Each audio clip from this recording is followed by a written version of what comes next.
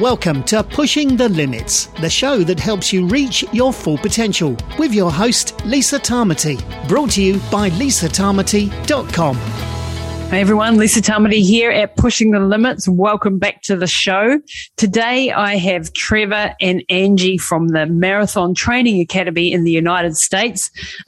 Really well-known podcasters and run coaches, so our equivalent over in the States, but these guys have been going for a long time and doing fantastic things. I heard their podcast when I was looking for information on my friend Dean Caness's latest book, and listened to their podcast and thought these guys are really rock stars. So I reached out to them and have had them on the show today. So really exciting.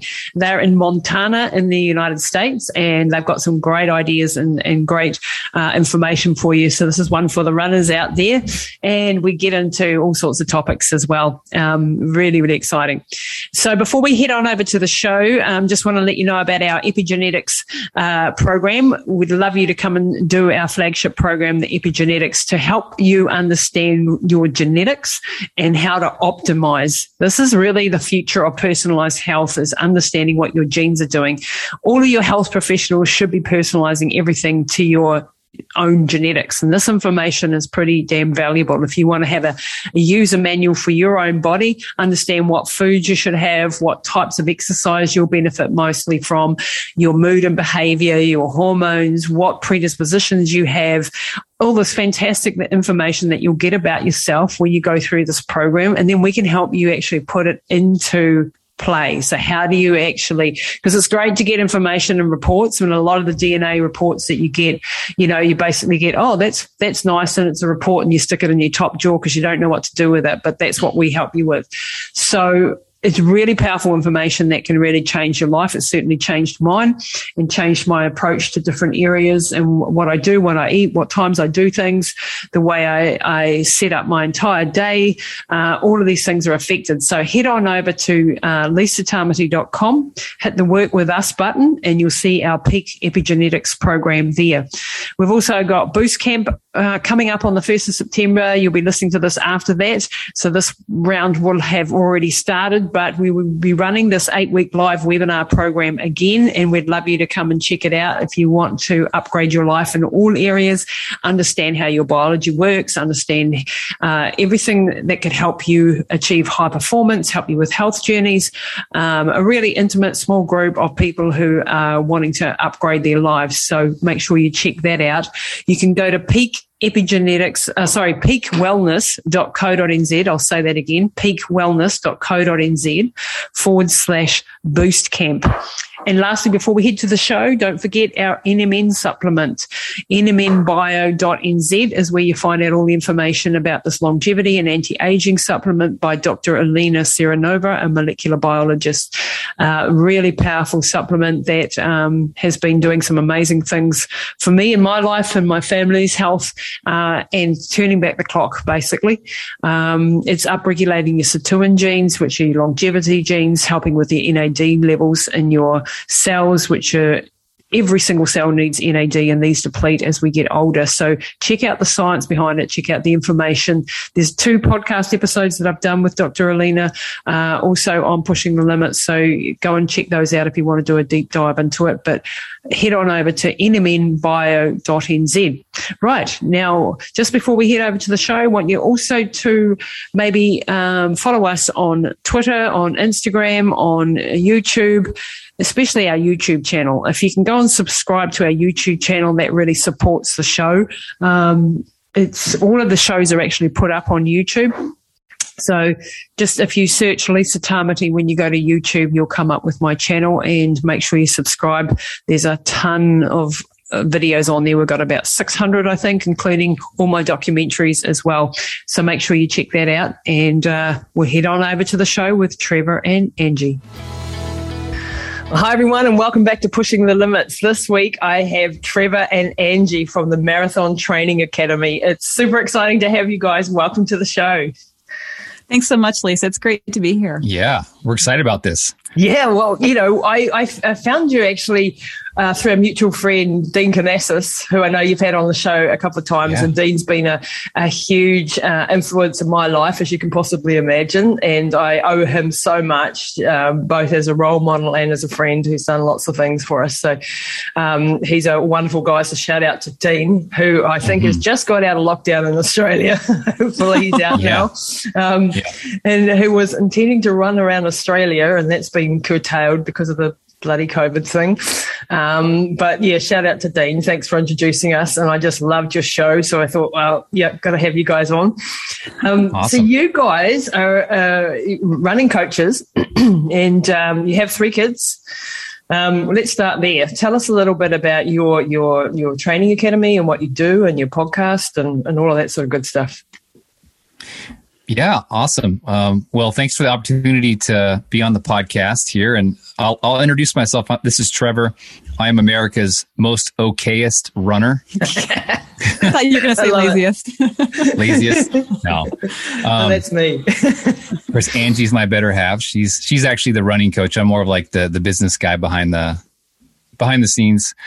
But we started in 2010. We launched the Marathon Training Academy podcast because we figured, hey, maybe Angie had some knowledge and experience running a couple marathons. Maybe people would benefit from learning how to do it. So we launched it and have been pretty much releasing content consistently for the last 11 years. It is not easy, as you know.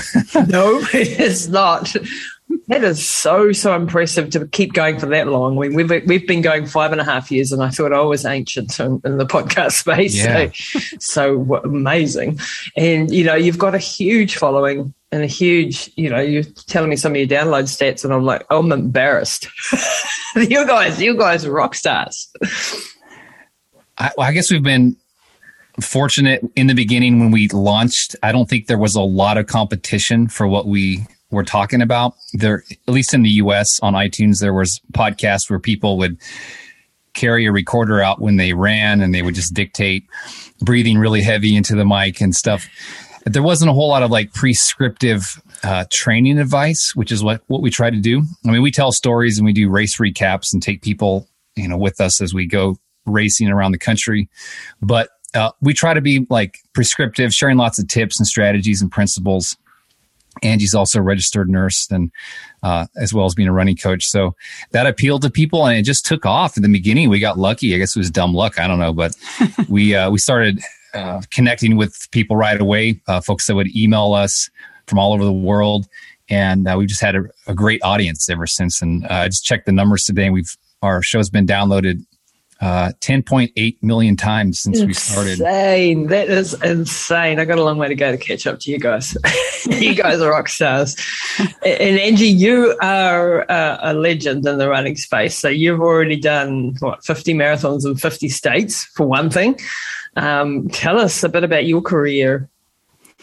Well, I definitely don't feel like a legend. I guess that's, when you are the person who is doing it all, you always kind of feel like, wow, I kind of feel like there was still so much that could be accomplished. There's always like that comparison trap we can fit ourselves into. Like there's always someone who can run faster unless you're Eliud Kipchoge. Yeah, there's always someone who's done more crazy challenges. So I think, it's kind of, that's a dangerous field to start comparing yourself to other people. But I will say that I started running off and on when I was a teenager, and I didn't have a great motivation. It was more about trying to lose weight. Yes. And when I didn't see instant results, then I would kind of give it up and be like, oh, this isn't working.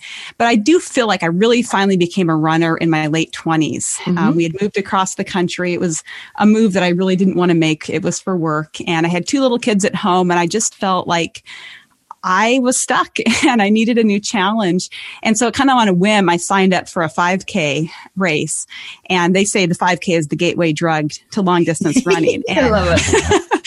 In my case, it was like a completely miserable race. It was hot and humid, and I'm not a good hot weather runner. But I felt like there's like a spark inside me. Like, this is something that really fired me up. Like, it wasn't about beating other people. In fact, I had a very, very average time, but I just kind of felt like, wow, I bet you I can get better at this. And I'd never considered myself an athlete before. I never played any sports. So running was something, it was just kind of me against me. And I decided I needed a bigger challenge, so I signed up for my first marathon. And at the time, I didn't have any friends who were runners. They probably would have advised me against it, actually. I didn't know anyone who'd ever done a marathon before. In fact, at the time, we were so poor that I could either afford the race registration or a new pair of shoes. And so my mom actually paid for my race registration. So I consider her my first official sponsor because she got me going. Love it. So I'm training for this marathon on my own. Long story short, I do everything wrong. I just run. I don't do any kind of recovery or cross training or strength training. And I'm getting injured, dealing with back pain and IT band pain and all the things. But I was stubborn enough that I kept going and was able to finish the marathon. And although, it felt completely grueling at times, just when I crossed that finish line, I was like, wow, I know I'm going to do this again. And that kind of just started my journey. I actually, after that first marathon, had to take 3 months off of running because my IT band was so bad. I had knee pain, the whole 9 yards. And that's when I started doing yoga and kind of discovered wow, I can really start to learn more about my body and not ignore these signals that it's sending me. There are some areas that need to be strengthened. And I think that kind of sowed the seeds for what became Marathon Training Academy, because I wanted to help people have a better experience than I did the first time. Have the knowledge, have the information to not get injured and not have to do things the hard way. And so I went on to run my second marathon, training much smarter, and was able to break 4 hours for the first time, which was a huge goal of mine. Yep. And so I think that's kind of when Trevor mentioned wanting to start a podcast and about marathon training, I was like, well, I don't feel like I know enough, and who's going to listen to us? We're just sitting in our living room recording this thing. I had very, very low aspirations for where it was going to go, but he had the vision and, we stuck with it and just have had a very wonderful, gracious audience. And we just, being able to meet so many amazing people throughout the years. And I think that's been the most rewarding part of it. That's amazing. Trevor, your wife's a bit of a superstar by the sounds of it. She's just very humble. Oh, she's amazing. She puts me to shame. She does everything that you're supposed to do, that your coach tells you, that you see on your training plan, doesn't miss a day, doesn't miss a workout. And I do 25% of my training plan. Probably 50%. Okay.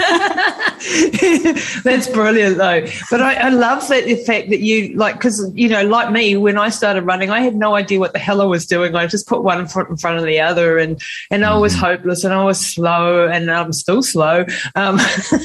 Even 25 years later and, genetically speaking, not the most gifted person in the world, but very, very stubborn. And that's all you need with running. And it is, I love that you are all about the everyday runner. We have a running coaching arm of our company as well. And we are very much into that holistic approach to running too, with our strength and the mobility and the mindset and the nutrition and all of that sort of stuff that I had no idea of back in the day. And I just bumbled along running long because that's what you did, isn't it? If you're going to run long, you run long. What the hell's strength training? What do I need that for?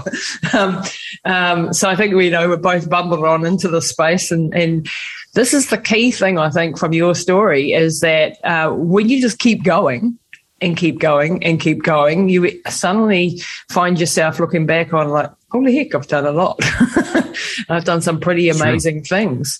And then it's just like running is put one step in front of the other and then being open to learning, getting good coaching, getting, so that because I like what you said, Ange, about making mistakes and then not wanting other people to make them. And that's the motivation for what we do too, because I reinvented the entire wheel and you don't need to. And, do you find a lot of runners come and they don't think they need a coach for starters? Most people only come to you when they're injured. Is that what happens to you guys as well? Yeah, I think, often there is part of human nature. And I think certain personality types who are more driven to like, I'm going to do this myself and I'm stubborn, I'm going to see this through. And yeah, they've tried a few times to hit a specific time goal that they have, and they realize, wow, this is it's not going in the direction that I thought it should be going, or the injury issues. And we do have, I think people's knowledge and information it's better now. There's so much more out there that a lot of people who are probably smarter than I was are like, hey, I can probably cut out the injury part and I can get good advice and good help in the beginning and make this so much better journey. And I think also for me, I went it alone, for the first few years, and just being part of a community makes it so much more special. And I think the running community is just amazing. You meet the best people and have conversations with people like you. And it's just, I think doing things in community makes it so much richer. Oh man, I could learn so much from you guys. I reckon, I think you've got a really good approach to it. So, Trevor, what looking back at into podcast space, because you're the business, you say you're the businessman behind the amazing lady. Got any tips for a podcaster? Because obviously you guys are doing something right. So you started off in this space, like you've grown this massively. And I know what goes into it. And, when you come to it a bit later, it's been a bit harder for sure. What have you learned on that journey from a, community building point of view? Because I feel like we've still got work to do in that space. And, I'm always keen to learn from people who are so successful. Yeah. Well, one thing when Angie was talking and she was telling the story of when I pitched the podcast idea to her, one thing she didn't tell you was her first response was, because this is 2010, or actually 2009 when I pitched the idea, her first response was, "What's a podcast?" Yeah. 100%. Totally ignorant. Yeah. Well, you still get people not knowing what the hell a podcast is. Yeah. So I think getting in early obviously was a big help to us, kind of to be on the front end of a trend. We actually started in what was called the second wave of podcasting. So podcasting got going in earnest around 2006. So they say that was the first wave. And then around 2010 was the second wave. There's a lot more shows starting. And now we might be in, the fourth wave of podcasting now, where almost every major company has a podcast, every news agency and every, late night TV show host. So it's definitely a more crowded space. But on the other hand, there are still people, like you said, who've never heard of a podcast. More and more people are coming to the medium, downloading shows, and podcasting is becoming more mainstream. I know here, at least in the US, it's not unusual to hear people on TV talk about podcasts. Just in anywhere you look, you can see subscribe to my podcast. So it's cool to see the cultural awareness rise since we've started. Yeah. But I think it's in terms of like tips on growing a show and community. One thing that helped us in the beginning and still helps us is hearing from listeners, featuring their stories. At the top of our show, every episode, we do shout outs where kind of like a virtual high five. And people are like all of us, people love to hear their name. His name, yeah. Podcast. Excellent. It just makes them feel, lights them up. It puts a smile on their face. And we try to do that a lot where we engage the audience that way. So, and then, the off podcast stuff too is also important, like our social media stuff and SEO and all of that. Yeah, building community. And we also kind of try to keep in top of mind, like what's in it for the listener, because at the end of the day, people only have so much brain space and time. And so they're going to keep listening to shows that they feel like are giving them good value and, that they connect to in some way. And so I think just keeping that listener focused and stuff. No one wants to hear about like a dissertation of what we've been doing for the last week in depth. They want to, exactly. They want to get straight to the point. They do want to get to know us a little bit, but they also want to know that we care about their needs and everything and what's top of mind. So I think that's been helpful as well.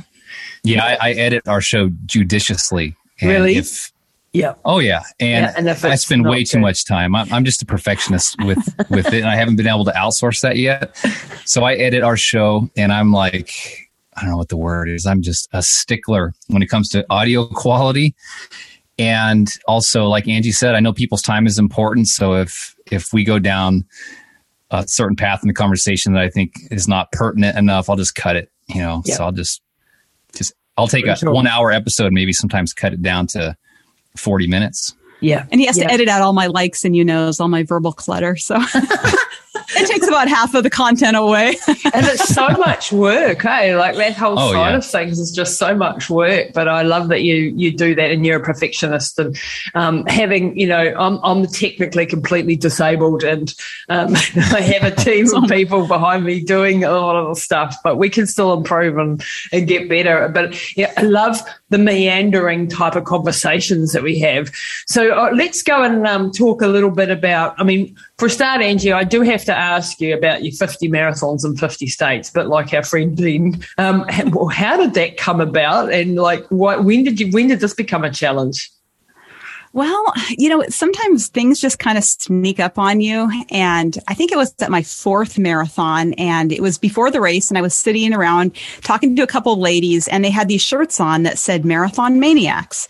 And so I was like, what do those shirts mean? Like, what's a marathon maniac? And they're like, oh, it's a club where you have to run a certain number of marathons to be able to get in. And I was like, oh, like how many? And they said, well, you have to do 2 in 2 weeks or 3 in 90 days. And I was like, what? That's crazy, like that's a maniac. I was like, I could never do that. And so I said that I could never do that. And they're like, oh, you could if you really wanted to. And that just kind of stuck with me. I was like, a lot of times we make excuses why we can't do something. And sometimes it seems very valid at the moment, but it's all a matter of priorities. And that stuck with me. I'm like, could I do that? And so later that fall, I did end up doing 3 marathons in that 90-day space, and I became a marathon maniac. And so when you surround yourself with people who are doing all these big challenges, like I would joke that I was like a baby maniac, because there was people who had done like 300, 400, 500 marathons in the club that you would see at these races. Yeah. And then, of course, I heard about the 50 state club. So people who run a marathon in each of the 50 states. And I thought, wow, that would be cool. I already have a few states under my belt. Like, why not? It doesn't have to be anything like Dean Karnazes doing it in 50 days. It can take, no one cares like how long it takes and everything. And both Trevor and I love to travel. And so it seemed like a really great way to be able to explore our very diverse country and see all these amazing places, get to run.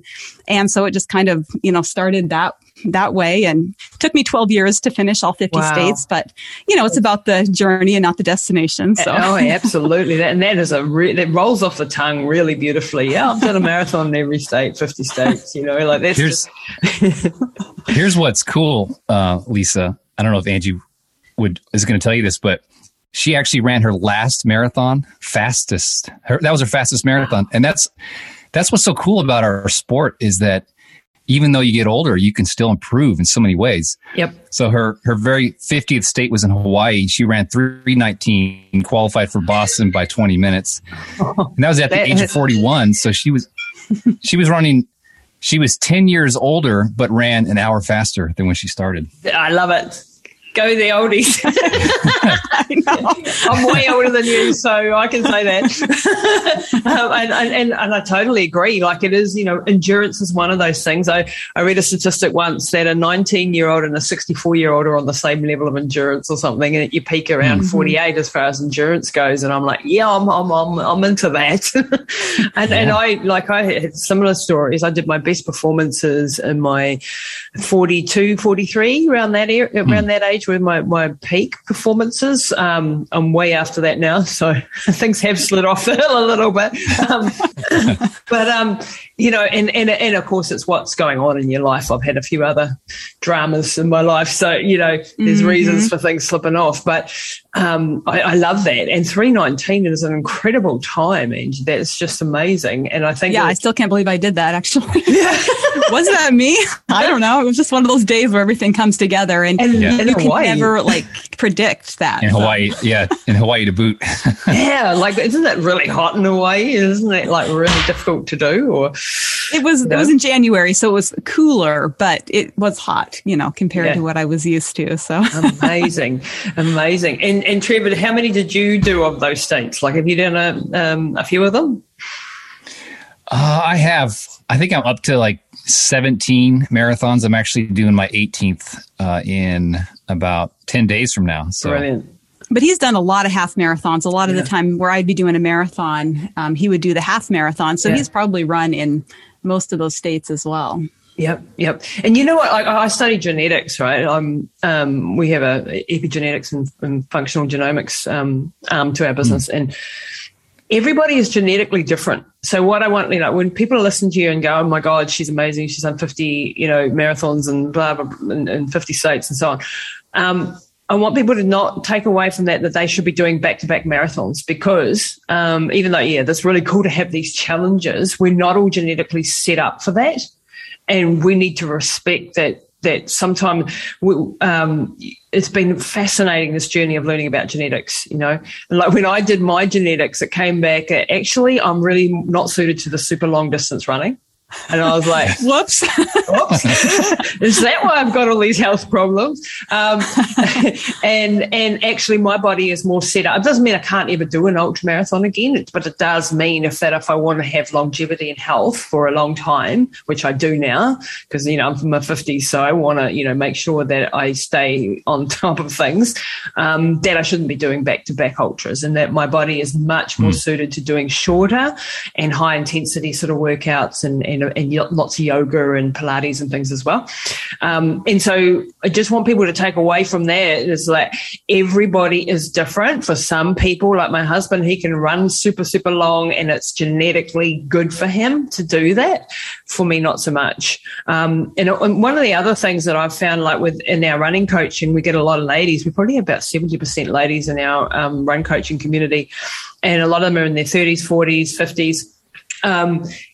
It's not the best weight loss thing, is it, Angie? No. Not for me, at least. I started for weight loss. I can gain weight while running marathons, and even watching what I'm eating. So it is definitely, it's tricky. It's not. So just people to understand, like if you're wanting to do a weight loss program, that would be, a completely different program that I'd set you than if you're wanting to do marathons for the challenge of doing a marathon, because there is this misconception that, I run a marathon and I'll get really, really thin and slim, and no, I got fatter doing marathons. In fact, when I ran through New Zealand, I put on weight, and I was like running, 70 odd kilometers a day, and I put on weight, and I'm like, the hell is this about, everybody is different. Respect your genes, respect your body, and as Angie said at the beginning of this podcast, compare yourself only to yourself, unless you're in the Olympics, and then you probably have to compare yourself to the others. But for most of us, it is about you versus you. And I think that's the beautiful thing about the sport, that we can all do this together, but it's actually each of our journeys. Just interrupting the program briefly to let you know that we have a new patron program for the podcast. Now, if you enjoy Pushing the Limits, if you get great value out of it, we would love you to come and join our patron membership program.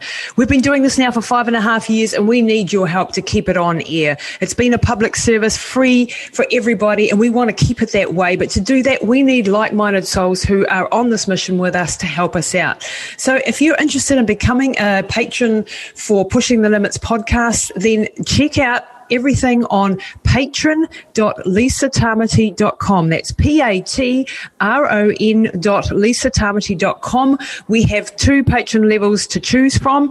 You can do it for as little as $7 a month, New Zealand, or $15 a month if you really want to support us. So we are grateful if you do.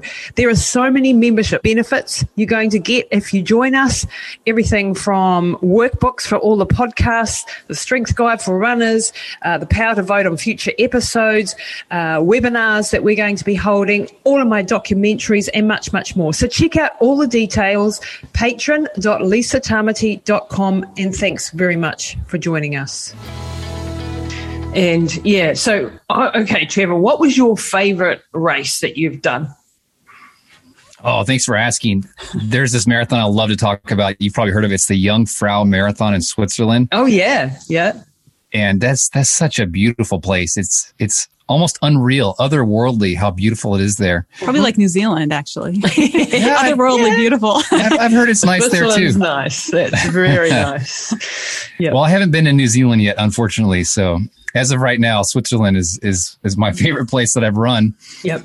They say that when, for those Lord of the Rings nerds who might be listening, when Tolkien after World War I was marching through the Lauterbrunnen Valley in Lauterbrunnen in Switzerland, and he sees this amazing place. And that was the inspiration for Rivendell. Oh, wow. In the book and in the movies where the elves live. Here first. Yeah, exactly. And then, then we came to New Zealand to film it because it was even better. That's right. Yep. But what's cool about that marathon is it's just pretty much all up this mountain until you get to this. Wow. Will be in feet. I'm sorry. 7,000 feet elevation. So it's pretty much a lot of power hiking. Mm-hmm. Yeah, exactly. 2.5 meters. It's pretty much 1,000. It's pretty much a lot of power hiking after the second half, which is fine because I felt like I was still making progress, but people were like throwing up on the side of the trail, and I was fine because I was just power hiking. I was kind of used to it. So that's been my favorite marathon thus far. Fantastic. Plus they had the Alphorns, Swiss Alphorns and stuff. And and it's very transcendent. So special. Yeah, it is so special. I lived in Austria for 13 years and would go over to Switzerland regularly, and Austria and Switzerland very similar, and just absolutely beautiful. I really miss the beauty of the place. It's just and the culture and the traditions and and the cool building, all of those sorts of things. Yeah, it's pretty special. And what about you, Angie? What's your favorite race? Oh, I don't know. It's hard to pick one. I would say my favorite international race was the Loch Ness Marathon in Scotland. Just going around Loch Ness, the lake, and just incredibly beautiful. And just the chance to be able to be there and be in the country and see so many amazing things. But I don't know. There's a lot of races that I love here in the U.S. as well. Like, Boston is a very iconic and special race. Gosh, yes. The Marine Corps Marathon is really like moving, and that's Washington, D.C. Yeah, Washington, D.C. And then my home state is Montana. And so I've gotten to do a couple of marathons there. Mm-hmm. And of course, I'm a little bit biased, but I love the mountains there. So yeah, absolutely. Absolutely. And what was for both of you, what was your toughest race? Or, have you ever not made the finish line? Thankfully, no. Actually, that one race that they closed the finish line. Oh wow! Oh yeah, I ran a marathon. Yeah, that was in Austria. In fact, in 2019, they had to shut the course down because of the weather. But I think that for me, the toughest race was 50K in Montana. That I was probably undertrained because I'm so lazy, and I ended up taking lots of breaks, like laying on the ground. But I finished before the cutoff, and I wasn't dead last, so I was happy. Hey, you take whatever you can get when you go to the bottom of the barrel. Yeah. There's not much left. If you get across the finish line, it's pretty awesome. It was on the Continental Divide Trail, so there was a lot of elevation gain. But how about you, Angie? But there have been a lot of marathons where I finished feeling like, or even ultras, that was dragging a body part behind me, but I was like too stubborn to quit kind of thing. But I think probably the most difficult one was the Leadville Trail Marathon in Leadville, Colorado, because it starts at 10,000 feet and it just goes up from there. And there was a 1 mile section to get up to Hope Pass, which was the highest point.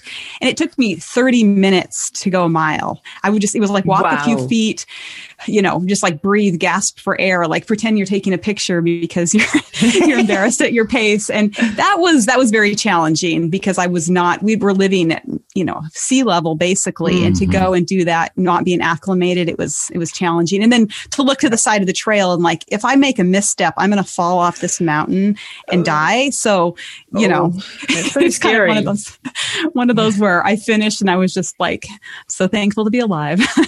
It sounds pretty damn scary.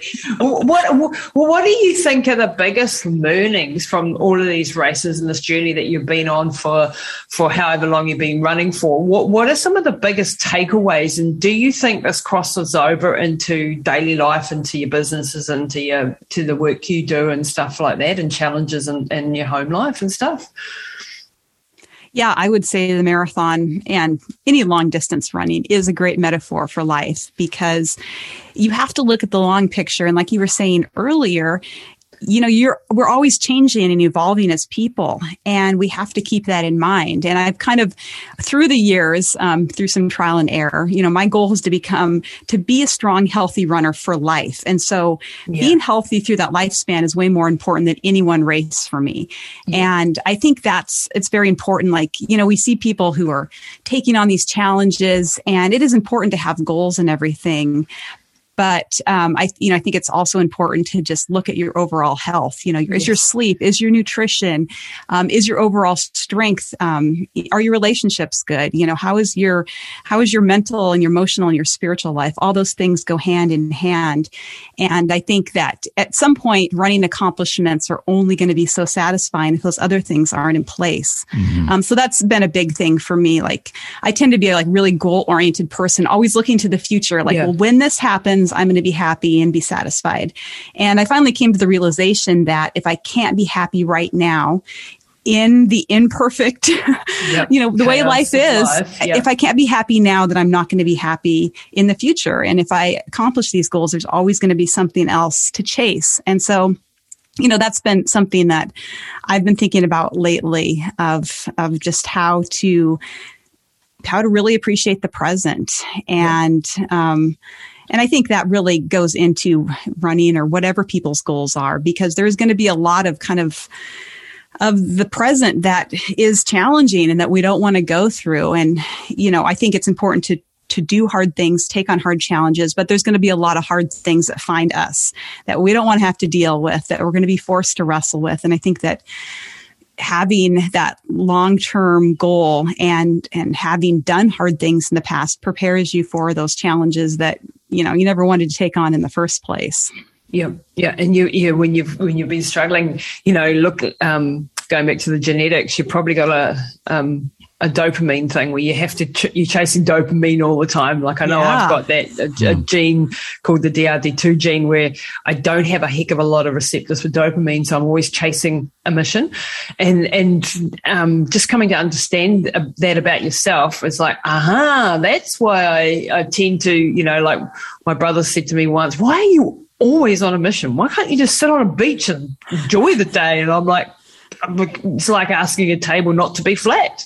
That's the way I am. I get up and I'm missioning all day, every day. And I'm like you, Angie, I'm trying to change the talk in my head to being present. And sometimes, like, when you are going through challenges and, life keeps chucking them at us at the moment, it just, you don't want to be in the now. So and one of the big things that I really miss, because I'm not doing ultras anymore, is having that single focus, one goal, and life was purely about being a selfish athlete who's just on a mission.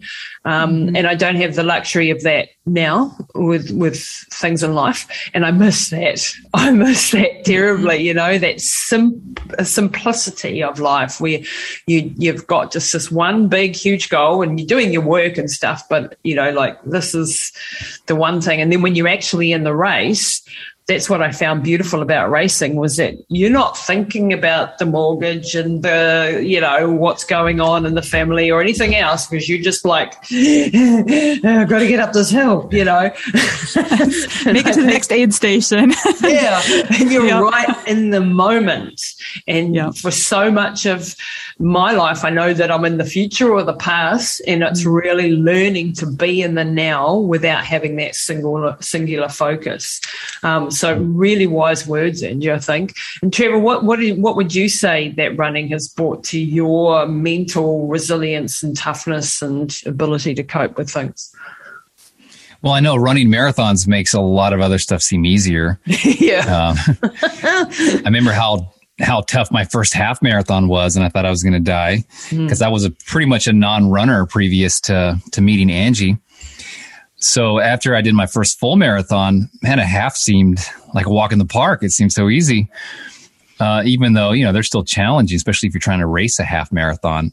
But we've had Joe DeSena on our podcast a couple of times. He's the founder of the Spartan Race series. Yeah, I've been on his show. Awesome. Oh, cool. Yeah, he's one hard ass.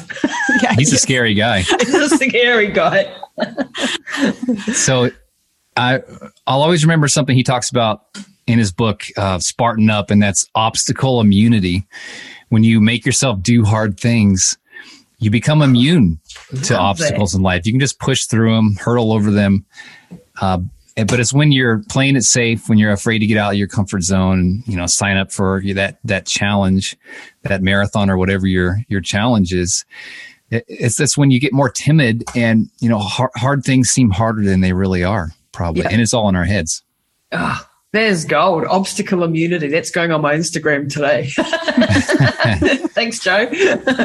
Because it is like I think you learn, like when somebody or when someone tells you can't do something, that's just like, for me, like, we'll see. I don't agree with you, and we'll find out, and that's really served me well, because the more that you realize when people tell you can't do something and then you go and do it, that's just other people's limiting beliefs. And this is in all areas, certainly in the medical space, and with story with my mum, which my listeners know about. If I'd listened to everybody telling me I can't do something, we would never be where we are now, So I think you have this mentality, you have, obstacle, how do I get around it? What else can I do? Rather than, obstacle, I have to stop and sit down and cry and that's it, And I think that mentality is brilliant. So obstacle immunity. Yeah, I love that. And it doesn't mean that you don't feel those hard feelings as you get over the obstacle. I think it's important to acknowledge that it's hard, and, take time to feel that frustration or that sadness or that disappointment. But I think also acknowledging those emotions helps you get over the obstacle too, because you're not fighting your emotions then. You're using those and using that to kind of fuel your fire to just do what needs to be done. Yeah, and you know what I think is beautiful too is when you look back and you've overcome challenges, it makes you stronger for the next challenge. And this is, you lift your horizon up every time. So you get to you're into your first half marathon, and you're like, for 5 minutes you go, I never ever want to do that again because that hurt so much. And then the next day you're on the internet. Where's the next one? Where's the next challenge? And you can see runners do this over and over again. And I just laugh now when they say, I'm never doing that again. Because it's usually like until the pain wears off and then they're off on the next mission. And it is like lifting your horizon every time. And it's not something that stays out there permanently either, by the way. Like you build yourself up to marathon, ultra marathon, whatever your goal is.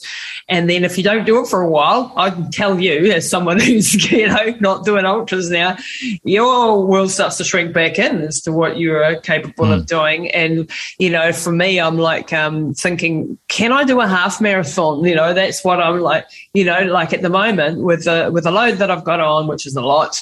Can I get back to that stage? And like my focus has been on CrossFit and other things, so my body's changed considerably for the better, I'd say. But when it comes to going back long, I've got to push that horizon back out again. It doesn't stay out there permanently. In other words, it's a constant work battle, really, to keep it. And when you're getting older, you've also got that aspect coming into it too, like trying to keep things at bay. I had Dean on the podcast last week, and we were talking about that because we're both somewhat north of 40. And it's like, things aren't quite working like they used to do. And I'm like, I'm working on that. I've got all these things for you, Dean, like, some great longevity stuff. Come try this, do that, and that's sort of an interesting path to go down to, because you start to think, I can keep my fitness to the best that I can. And by keeping up with the current research and the knowledge and stuff, and doing the best things and prioritizing things like sleep, you can have a massive impact on your body. And it's not just about the training, I think is what I'm, So guys, you've also got 3 kids. Like 3 kids, busy life, running marathons. Most people are going, I can't do that. I've got, how do you find the time? Well, I mean, we are very fortunate that now we are self-employed, so we kind of can design our own schedules. And I think that's a big advantage to the training, because some days it happens at a certain time. Some days it has to be pushed around a bit because of, appointments, kids, things that we've got going on and everything. And we've also tried to include our kids in the journey, especially when they were young. They would travel with us a lot, and they got to go to, so many of the states that we traveled to. And, we've tried to expand their horizons as well. And now that they're older and everything, it's, sometimes he travels, he's going to Italy next week, and I'll stay home with the kids, and then I'll go somewhere, in September. So, it's just about making it work, and making sure, the family is supportive. And it's not like your family has to be like your biggest fans, because there's only a certain level that your family is going to get it. Like our kids could pretty much care less that we do marathons. They're like, so what, Yeah. I know. I hear you. Like, what are you making for dinner, Mom? I don't care that you just ran a race, that kind of thing. Yeah. They're very good at bringing you back down to earth, family members. Oh, yeah, aren't they? exactly. I've got kids, but I've got brothers, and you ran across the Sahara. Oh yeah, whatever. Oh, you wrote a book. Oh, that's cool. I'll never read it. What's it about? Okay. Oh, that's cruel. Oh, yeah. But that's family, and it keeps you grounded. It does. And you're like, would have been nice to get a pat on the back. But no, I mean, they're not that bad at all. Very supportive, actually. But when we were younger, that was definitely the case. And I'm probably vice versa, because they are great surfers, and I'm always like, oh yeah, whatever, you're just riding 20-foot waves, that's cool. Yeah. Now I am sort of like, oh wow, that's pretty awesome. Go guys. It is. You guys have been epic today. Thank you so much for being on the show. I really appreciate it. I think what your podcast, and tell everybody where they can find you. Where's the best home to find you on the internet and Instagram and all those sort of good places, and how people connect. No problem. Yeah. Thank you so much for the opportunity to be on the podcast. And if anybody wants to find us, you can just go to marathontrainingacademy.com. If you are looking for our podcast, if you just type in Marathon Training, we usually just come up as the first result, but it's called the Marathon Training Academy podcast. And then we're on Instagram at Marathon Academy. Wonderful. I will put all those in the show notes. Thank you very much, guys, for your time today. It's been absolutely wonderful chatting with you. Thank you so much. Likewise. Thank you. That's it this week for Pushing the Limits. Be sure to rate, review and share with your friends. And head over and visit Lisa and her team at lisatamati.com.